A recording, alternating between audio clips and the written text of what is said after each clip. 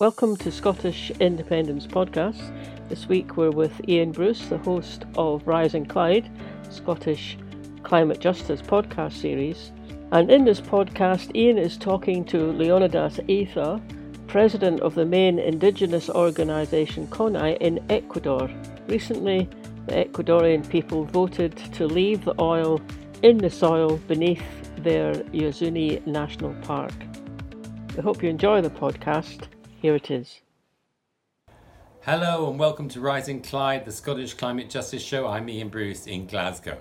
We have a busy period coming up. COP28 starting at the end of the month. The Global Day of Action at the end of that on the 9th of December. The Scottish Government's new climate plan still due out soon, although that seems to have slipped back into the beginning of next year. Today we're going to talk about a remarkable victory that should inspire us to face all of that. It's one of the most important steps forward for the movement against fossil fuels anywhere in the world in recent times.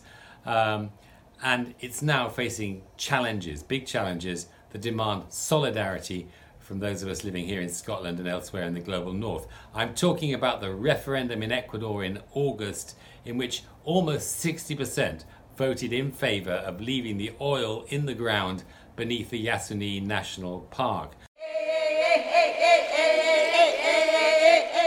That's an area of Amazon rainforest, about half the size of Wales. It's one of the most biodiverse spots on the planet, and it's also holding about 20% of Ecuador's oil reserves. We're going to be talking to one of the people who made that campaign a success.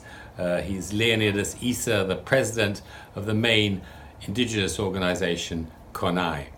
But first, here's a taste of that campaign that scored such a success on August the 20th. Merci.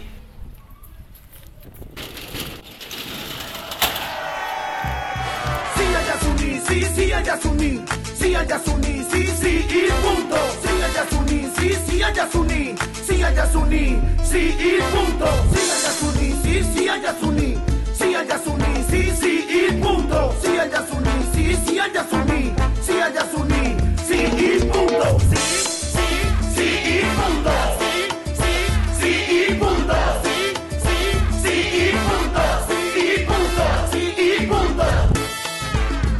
Leonidas, thank you so much for being with us. Now, Leonidas, you were here in Scotland in July at the end of a visit to Europe where you were promoting that campaign, Yes to Life, Yes to Yasuni, as well as launching your book, Uprising, which is about the two indigenous-led rebellions, uprisings in 2019 and 2022, which you, of course, were one of the main leaders of.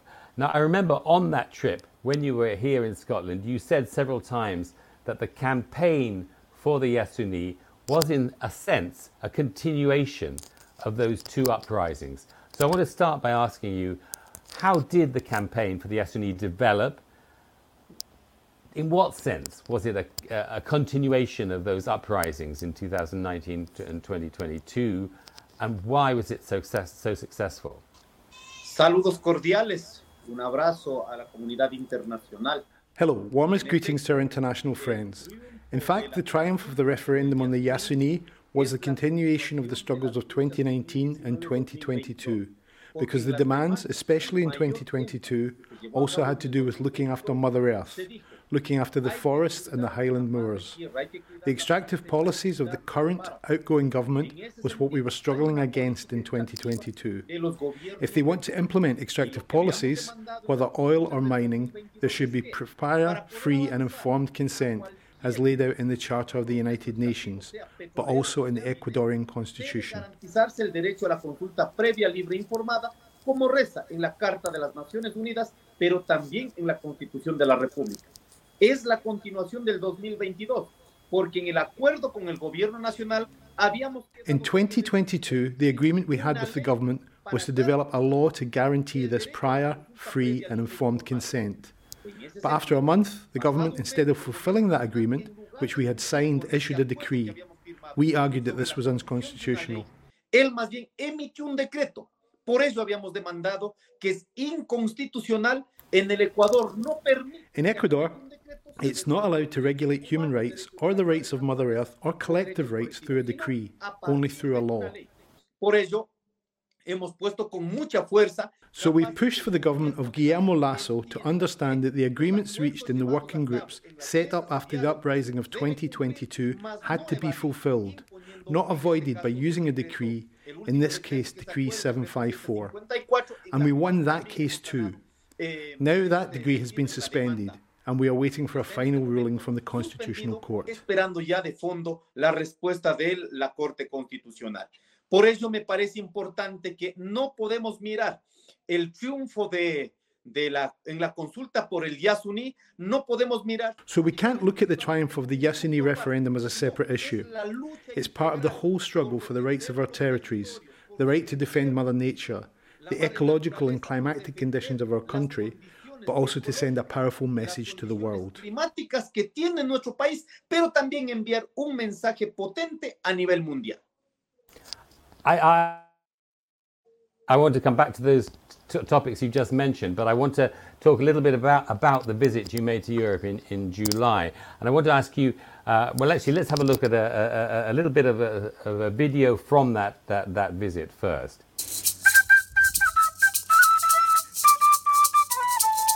Hemos venido a una gira donde contiene la visita a diferentes colectivos, pero también una visita al Parlamento Europeo. En ese sentido creo que es importante evidenciar los procesos extractivos que están llevando muchas de las empresas del norte en nuestros países, minería, petróleo. Sí ao Yasuni, sí á vida, sí aos povos indígenas, sí á natureza. Movimento indígena por la dignidad. Também nós dizemos sim à vida, sim ao Yasuni. We are la vida, we are Yasuni. Que me ha dejado el sol.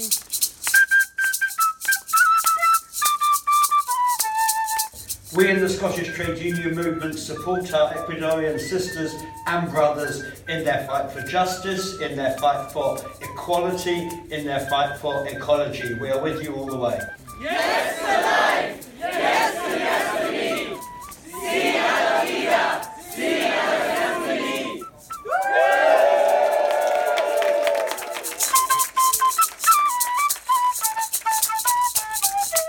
So, Linus, on that visit to Europe in July, how much interest, concern did you find amongst the organizations, the politicians you met for this issue of the Yasuni, for the wider campaigns against mining and extractive industries? And what kinds of connections did you think could be built with those organizations? Yo creo que la relación que ha tenido el tema de la consulta y la lucha contra la minería que ahora se ha levantado en el Ecuador, hay mucha receptividad a nivel internacional. I think there's a lot of receptivity internationally to this referendum and the struggles against mining in Ecuador. En Bélgica, en Inglaterra, en Escocia. I want to thank the trade unions in Spain, Belgium, England, Scotland, in all the countries we've been to, of course in France as well. Que están luchando en temas similares, como por ejemplo en Francia. And there's also other movements who are struggling in a similar way. For example, in France, we talked to the comrades of the peasant organization who are struggling around water. Y en efecto están luchando, por ejemplo, el tema del agua. Aquí el tema de la minería lo que tiene que ver es la lucha por la defensa del agua. Here, the issue of mining is also about the defense of water and against privatizations. And in Europe, we see there's a very severe concentration of water because of the same system of production with monoculture and the same energy system. Al menos creo que a partir de esa conversación que hemos tenido en la visita en el mes de julio. I think that from the conversations we had on our visit in July, we've identified an international agenda to work on together in the coming years. I think it's very important to establish a mechanism to coordinate with each movement in Europe and for them to be able to visit our communities as well, and for our colleagues from the indigenous movement to be able to take part in those global struggles too, because this is a global problem. People in Europe are very concerned about the effects of global warming, which of course not only affects the places where oil production and mining are located, the impact is worldwide.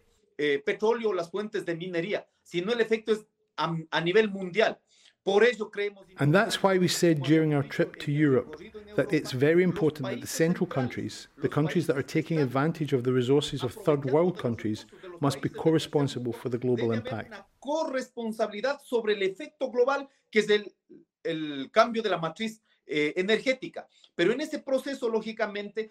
In terms of a change in the energy system, they sometimes put forward the idea that it's possible to change the energy system just by using other resources, copper and other elements needed to run an electric system. Para el tema de la electricidad. Por eso, creo, hermanos de la comunidad internacional... So, brothers and sisters internationally, we think it's very important to understand it's a joint problem.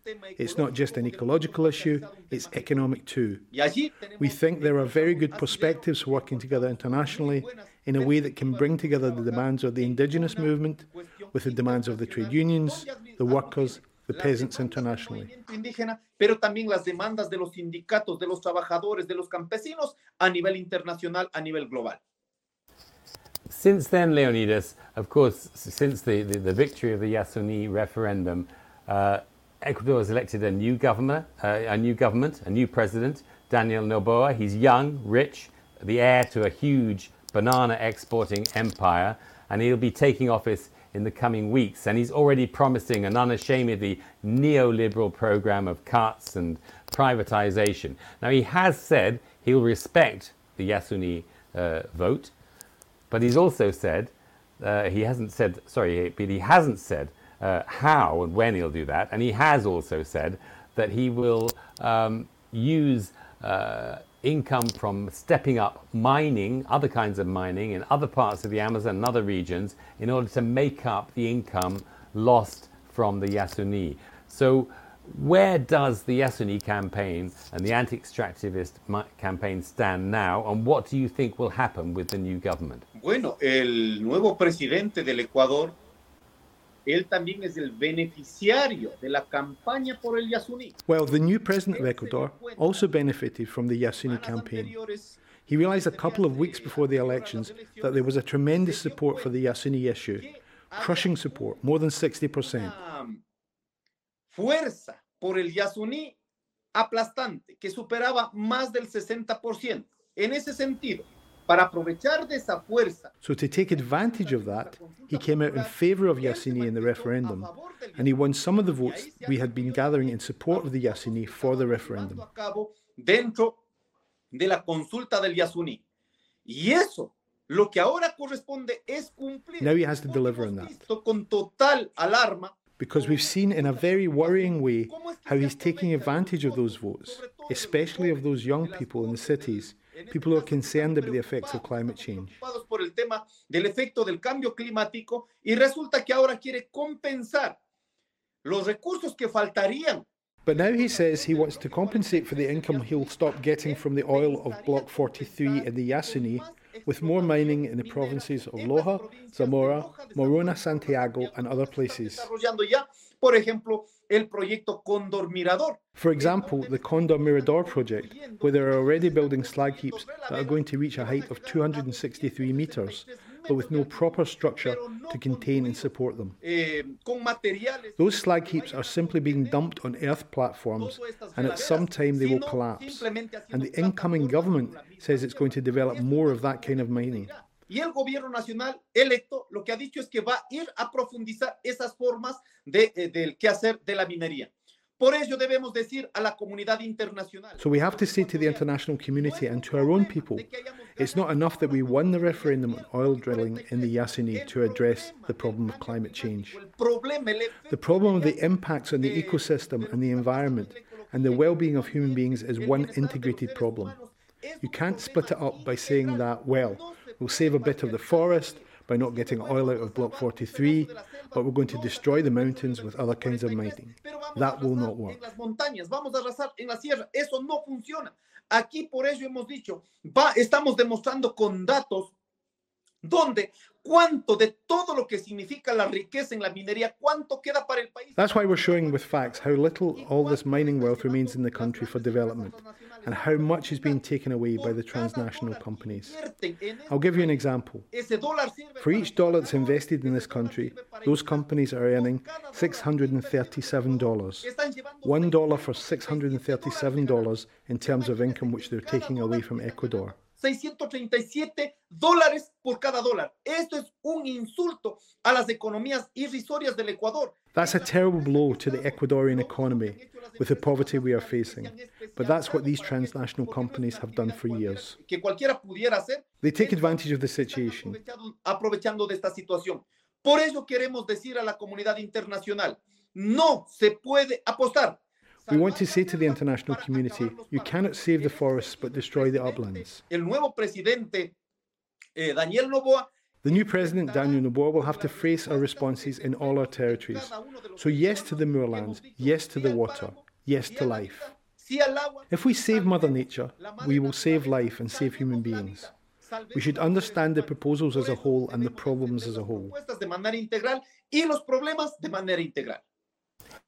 So, Leonidas, how do you see combining those two things? How does the struggle to protect the Yasuni, to stop the oil production, combine with the many local struggles against mining in different parts of Ecuador?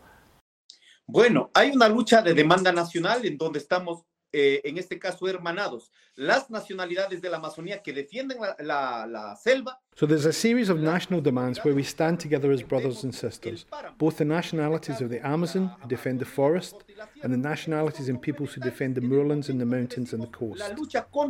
They're complementary. In the struggle against extractive industries, we come together in a countrywide struggle. That's why we've demanded a law to regulate all extractive industries. Ahora, ¿cómo esto se territorializan las luchas? Lógicamente, en la Amazonía.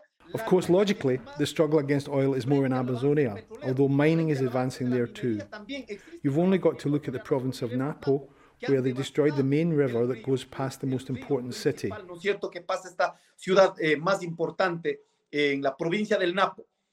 En ese proceso, lo que se ha logrado es evidenciar los problemas territoriales. What we've managed to do is show the local problems caused by the oil drilling, the contamination of the water sources, the contamination of the soil, and the contamination of everything that people consume, which has caused illnesses like cancer and diabetes.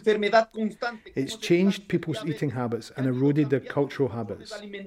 Los patrones culturales, un deterioro cultural, todo aquello. Ahora avanzamos a la sierra. En la sierra, lo más jodido es el tema del agua. And when we turn to the highlands, the Sierra, the biggest problem there is water. So that's the struggle in those territories, in the foothills between the mountains and the coast, and between the mountains and the Amazonia. These areas are very delicate ecologically, and there's only a small amount of arable land where you can cultivate crops and rear cattle. Donde se puede hacer agricultura, donde se puede hacer ganadería. Pero además de aquello, si es que desaparece el agua. If the water disappears from those very sensitive areas, then effectively we destroy people's livelihood in those territories. Por ello, a partir de una lucha nacional, la lucha contra el extractivismo, pero visibilizando. So, by showing the specific problems in each sector, in the coast, in the mountains, and in the Amazon, that allows us to undertake a national struggle rooted in each area. Nacional, lógicamente enraizado en nuestros territorios que están luchando nuestra gente.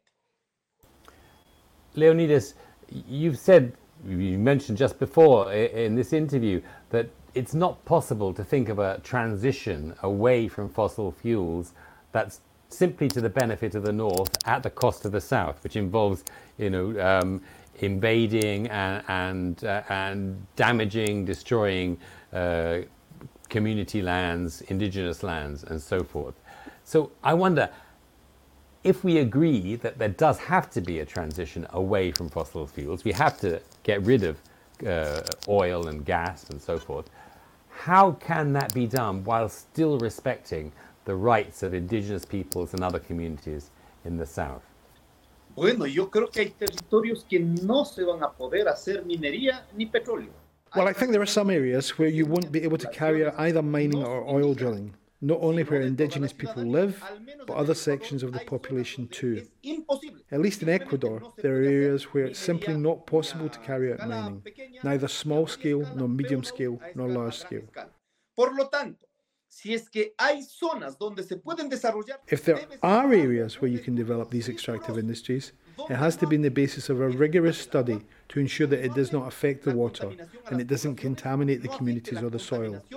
And in Ecuador, which is a very small country, I think that's almost certainly impossible. Yo le veo tremendamente imposible. Ahora miremos, solo vamos a Europa.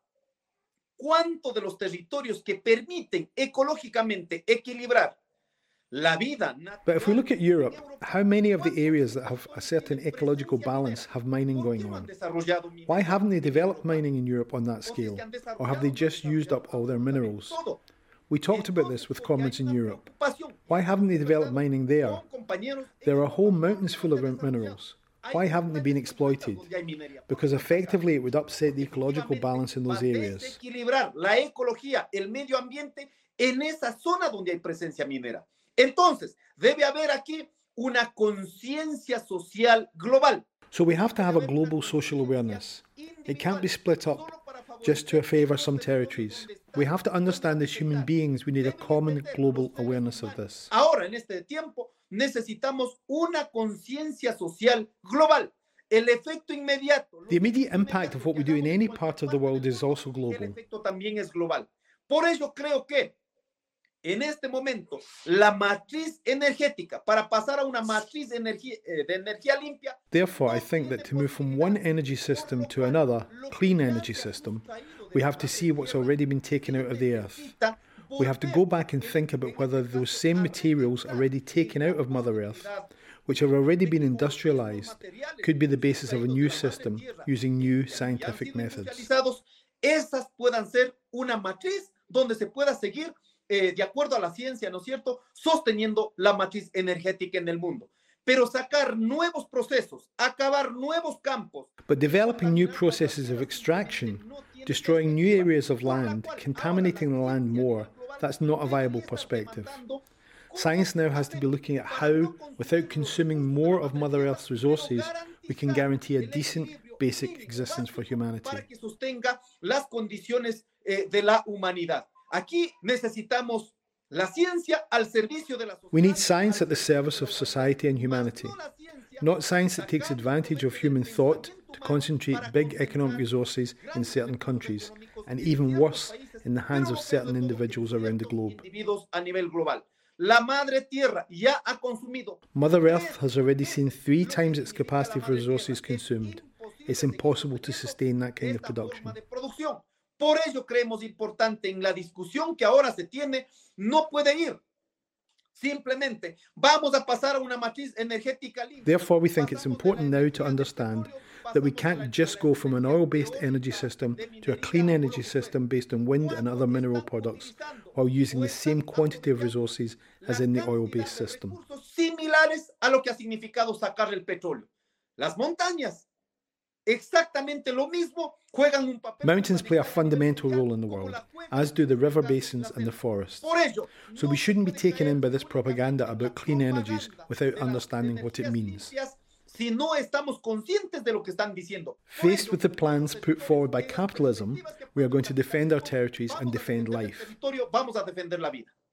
And I suppose that goes back to what you said right at the beginning about prior and free consultation, that the communities themselves have to control this process. Is that right? Totalmente de acuerdo, y debe entenderse que la consulta previa, libre, informada no es un mecanismo. I completely agree, and we have to be clear that prior, free and informed consent is not just a formality to be observed, because that's what many states have done.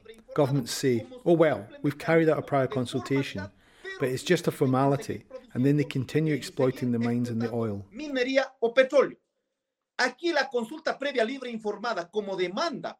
Prior, free and informed consent is stipulated by the United Nations, means that if people in a territory where the consultation is carried out with reliable information and without lies, if they say no, then that has to be binding. And then the state, the transnational companies, all of them have to respect that no. Luego de conversar, la gente mirando los beneficios de contaminación y a partir de la contaminación. If after people have talked it through and shared all the information, they decide that there's still a benefit in terms of development for their territory, and they say yes, then that has to be binding too. But it can't just be a formality. Un formalismo para cumplir, pero luego de que la gente diga no, imponen desde la lógica del Estado y de las empresas privadas transnacionales, como hemos visto en nuestros territorios en estos tiempos. Es más, la consulta previa. And we've seen that prior consultation is being used sometimes as a kind of carrot offered to the communities. Like it's Christmas and you give out a bag of sweets, get people to sign here and then say, that was the consultation. Even though the people have never really discussed in any depth what would happen to their area or what benefits might come to their communities. Lo que va a suceder en sus territorios y jamás ha discutido los beneficios que van a significar en sus territorios en caso de darla. Por ello, nosotros demandamos. That's why we're demanding prior, informed and free consultation where what the community says has to be binding. De manera vinculante. One other specific question, Leonidas, that's related to this I wanted to ask you is the question of subsidies. Now, a lot of people in the climate movement internationally say, no, we have to get rid of fossil fuel subsidies and so on and so forth. And the argument is understandable. But in the case of Ecuador, you can't just get rid of the subsidies in the case of indigenous communities, for example, who rely on fuel at a certain price to get their products to market and so on and so forth. So what is CONAIE's policy on subsidies? Because I think that may be one of the points of conflict with the the new government of Daniel Noboa, I understand. Bueno, debemos entender en materia económica, en el Ecuador. Well, we should understand that in the Ecuadorian economy, the prices of fuel affect all production. ¿Qué significa esto? Si en este momento. What does it mean if we suddenly eliminate subsidies? Eliminando el subsidio, a ver, en este momento está el precio del combustible. For example, if the price of diesel is $1.75, for example, if we eliminate the subsidy, then the international market price might take it to about $5 a gallon. ¿Qué significa? Toda la matriz productiva. That means a direct blow to the whole production system in Ecuador. Directo. Significa que si un camión, for example, a lorry carrying food from the uplands of the coast of the Amazon to market. Distribuirla, ¿no es cierto? Ese camión que carga, yo que sé, $100 que alcanzaba ir a la costa, ahora tiene que. If that transport costs $100, then now it will double. For example, and cost maybe $200. What does that mean? If my potatoes were worth $10 at the current price, then immediately, because of the increase in fuel price, the price of the potatoes will double. Por el efecto inmediato, por el incremento del precio de los combustibles, lógicamente esas papas debería valer $20, duplica el precio. Entonces, aquí no es un problema para el que tiene un vehículo. So here, it's not merely a problem for the owner of the vehicle. These subsidies don't benefit only those who operate a truck or machinery, but the whole Ecuadorian population. Entonces, volviendo al mismo ejemplo. So if you go back to the same example, if my potatoes double in price, the poorest people won't be able to buy their food. A la alimentación. Entonces aquí está ligado directamente. And the immediate effect will be on poverty, which hasn't been resolved, where already more than 2 million people in Ecuador cannot eat regularly 3 times a day. They may be eating only once or twice a day. Más de 2 millones de personas en el Ecuador no pueden alimentarse establemente 3 veces al día. Apenas han comido 2 veces o a veces 1 vez al día. 2 millones de personas. Y si es que incrementa el precio. If the cost of basic food increases, what's going to happen to those 2 million people who can't currently eat enough? Certainly they will not have access even to the minimum conditions of life. Seguramente esa gente no va a tener mayor acceso a la alimentación. That's why the international community has to understand that the question of subsidies is not a problem just for those who are using transport or using machinery.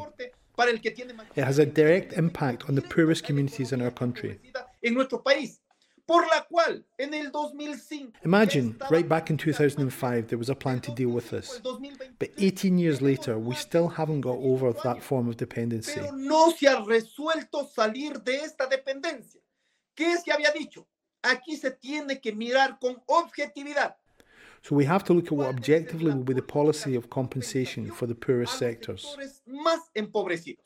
Por ejemplo, en las mesas de diálogo que llevamos... In the working groups set up with the Lasso government after the big strike last year, there were 8 points, including some of the most important ones that remained unresolved.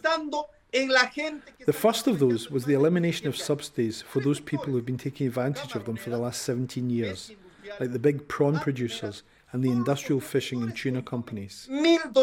Those 3 sectors alone consume $1.25 billion in subsidised fuel. So we wanted to see if those sectors, which are important parts of the Ecuadorian economy, could stop using the Ecuadorian people's money through those subsidies.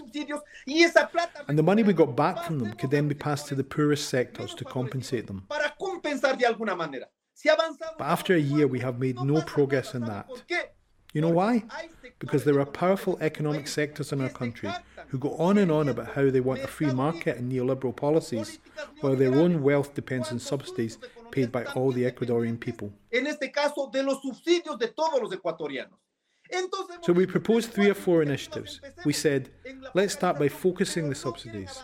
But they don't want to move forward on that because they know many of their own benefits depend on that, on them using the resources of the whole Ecuadorian people. We have to understand that you can't just eliminate subsidies in Ecuador because we haven't overcome structural poverty for the majority of the population, of the indigenous communities and other popular sectors. If that's not overcome, then when you increase the cost of fuel, everything goes up, food goes up, and it's impossible for the poorest people to pay. But there are sectors that can pay. If they don't have access to public health care, they can pay for a clinic, they can pay for a private hospital, no problem. There are people in Ecuador who are well off and taking advantage of such policies.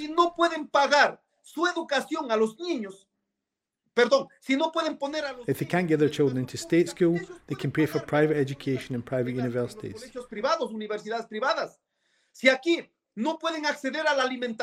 If they can't get hold of food from peasant producers, no problem, they'll import it.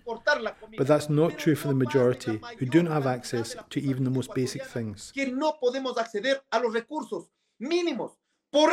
So the question of subsidies is linked to structural poverty, and it could just provoke worse chaos and worse poverty. Turning to the current situation, Leonidas, how do you see these struggles around subsidies, but in general, the struggles of all the demands of the indigenous movement and the popular movement? How do you see that developing in the coming month, the first half of next year? What do you see as the immediate future? Bueno, nosotros ya hemos posesionado nuestras demandas. Well, we've put forward our demands, the same demands that weren't resolved before and that were left hanging by the outgoing president. Bajo la tutela del presidente de la República saliente y que en esos debates incluso... And in those talks, the economic powers that are now defending the incoming government also put forward their proposals. Sostuvieron sus propuestas. Entonces, por ello ha habido una avalancha. Now there's been an avalanche of criticism against the indigenous movement, with people saying, well, the president-elect hasn't even taken office yet, and yet CONAI already has its 15 demands. We have said that in a democracy that, like ours, is tremendously violent, if you can call it a democracy at all, we recognise that there is a new government, but they also have to recognise there is a whole series of unresolved structural demands. They won't be resolved in the year and a half that this new government will have, but we have to ensure at least the minimum conditions to give people some relief. That's what we've argued, and why we're very concerned that some sectors, instead of moving forward with these proposals that we've been discussing with previous governments, have begun to quibble over this text or that, and not about reality. The reality shows that we have a terrible situation of insecurity, a reality dominated by the drug gangs. And who's connected to that? It's the same big, powerful economic groups who benefited from the policies in the past. So we have 4 points that we have put forward most forcefully to the incoming government. Firstly, the issue of extractive industries on land that's environmentally sensitive, on indigenous land or land where peasant production is concentrated. There must be none of that there. This has to be clear to the incoming president.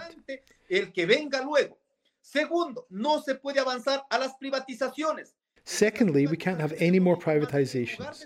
Instead of thinking about selling those assets for a knockdown price, the government should be thinking about revitalising the public enterprises so that they can provide benefits. Den beneficio a partir de la repotenciación de estas iniciativas. Tercer tema que hemos dicho. The third theme we will put forward is that it's not acceptable to privatise the social security system in Ecuador that depends on the contribution of the workers. The workers' funds have been manipulated by previous governments, but now they must be accountable and we cannot have any more privatisation. Y un cuarto tema. The fourth theme we've put forward very responsibly to the government is the need for a policy of debt relief. More than 2 million families in Ecuador depend on credit, whether from private banks or public banks or cooperative banks.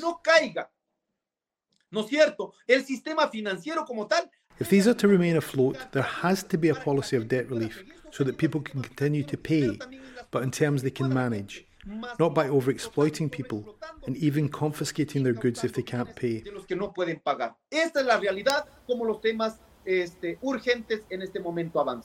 And if President Noboa does not meet those 4 points, do you expect to see another round of big mobilizations led by the indigenous movement? Bueno, por ahora he dicho estos cuatro temas que serían prioritarios dentro de Well, I've mentioned those 4 demands as priorities at the moment, amongst the overall list of 15 demands that we put forward publicly, which were part of the working groups agreed with the Ecuadorian government after the strike, but which the government has not fulfilled. So at the moment we are prioritising those 4 topics, but that may change. Hay una demanda integral. De estos vamos priorizando en el tiempo que corresponda, ¿no es cierto? Ahora, frente al incumplimiento o a la respuesta que puede dar el nuevo presidente. If the government doesn't meet these demands, we will have to make an evaluation based on what the government has done and how much people are prepared to put up with and how far they will tolerate these neoliberal policies. Luego que la gente realmente no esté dispuesta a soportar, a sostener las políticas neoliberales. As things develop, we will take a position. I can't say now whether it will be a mobilisation, an uprising, or what it will be. We can't anticipate that. Siempre el movimiento indígena ha actuado. The indigenous movement has always sought dialogue first, a process of transparent, responsible talks to solve the problems. But when the government refuses to listen, it has also moved to mobilise people.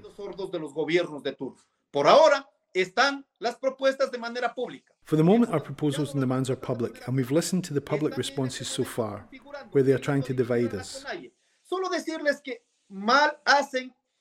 But they shouldn't think they can do the same as previous governments have tried to do. Those governments have fallen, and we will maintain our unity in whatever situation and with any of those different forms of struggles that have occurred in Ecuador in recent years, including those 2 big uprisings. We don't rule anything out. It will depend on the decision taken by our people at a national level. And do you think it will be possible to overcome those divisions that have affected the indigenous movement, the social movement, the left in Ecuador in recent times? Es posible, es una necesidad urgente. It's possible, it's necessary, it's urgent. And in fact, if we don't overcome this bipolar opposition, which the right has managed to instill, they are the only ones who benefit.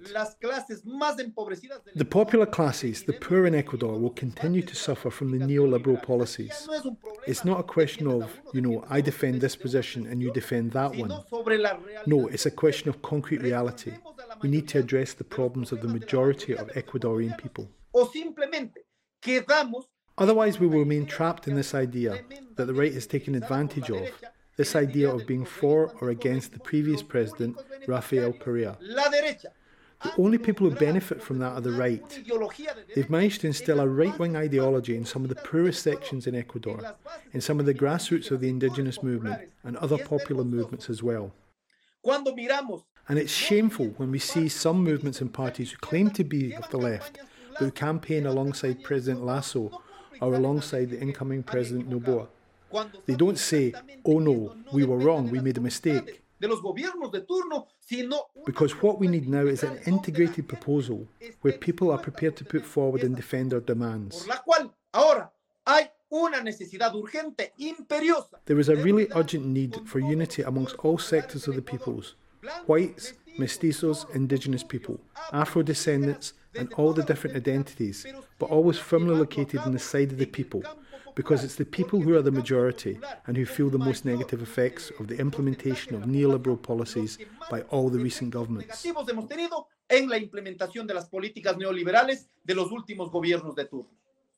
And one final question, Leonidas.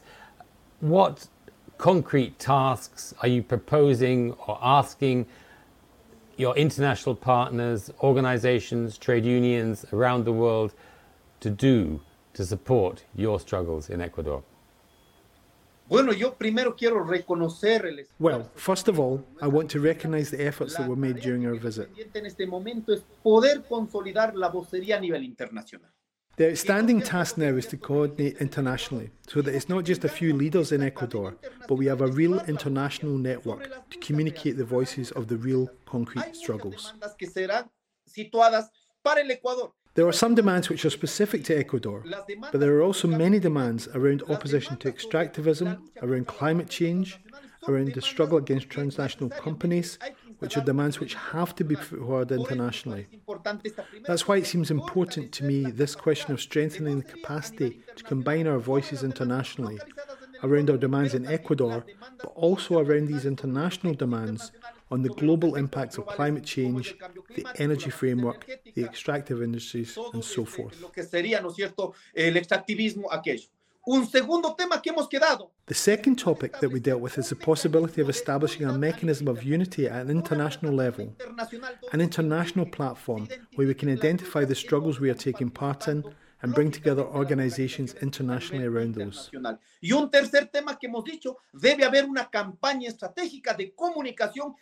And the third theme was that there should be a strategic campaign in the area of communications, where we can share communications and messages from local communities, not only across Ecuador and Latin America, but in countries across the world. I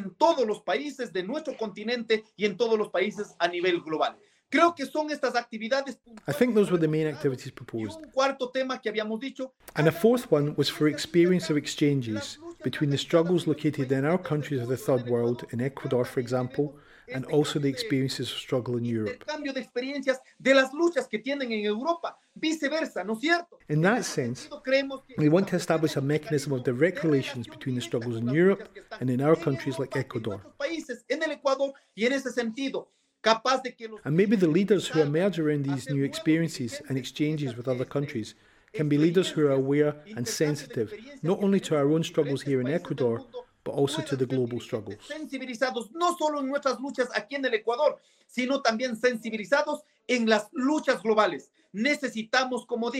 As I've said, we need people, individuals, and collective groups with a global social awareness. We can't remain trapped in partial struggles the whole time. These are, of course, very important in themselves. But those struggles will be much more effective when we can globalize the awareness. Thank you so much, Leonidas. Muchísimas gracias, Leonidas. It's been a really fascinating conversation, full of things to think about and lessons to learn for us in the north, and to try and develop those with yourselves in Ecuador and other parts of the global south. Thank you very much. I'm afraid we've come to the end of this edition of Rising Clyde. I'm Ian Bruce in Glasgow. Until next time, thank you very much. Muchas gracias. So thank you very much to everyone internationally for this internationalist spirit.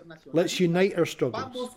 A big embrace from the territory here of the people of the perpendicular sun, as we call the indigenous Quito people of this area. Many thanks from Ecuador. Gracias, Leonidas. Ciao. You've been listening to Scottish Independence Podcasts, and this week we were with Ian Bruce, host of Rising Clyde, the Scottish Environmental Justice Programme. If you'd like to hear more of our podcasts on the theme of climate emergency and environmental justice, head over to the website. It's called scottishindiepod.scot and have a look at our climate emergency playlist.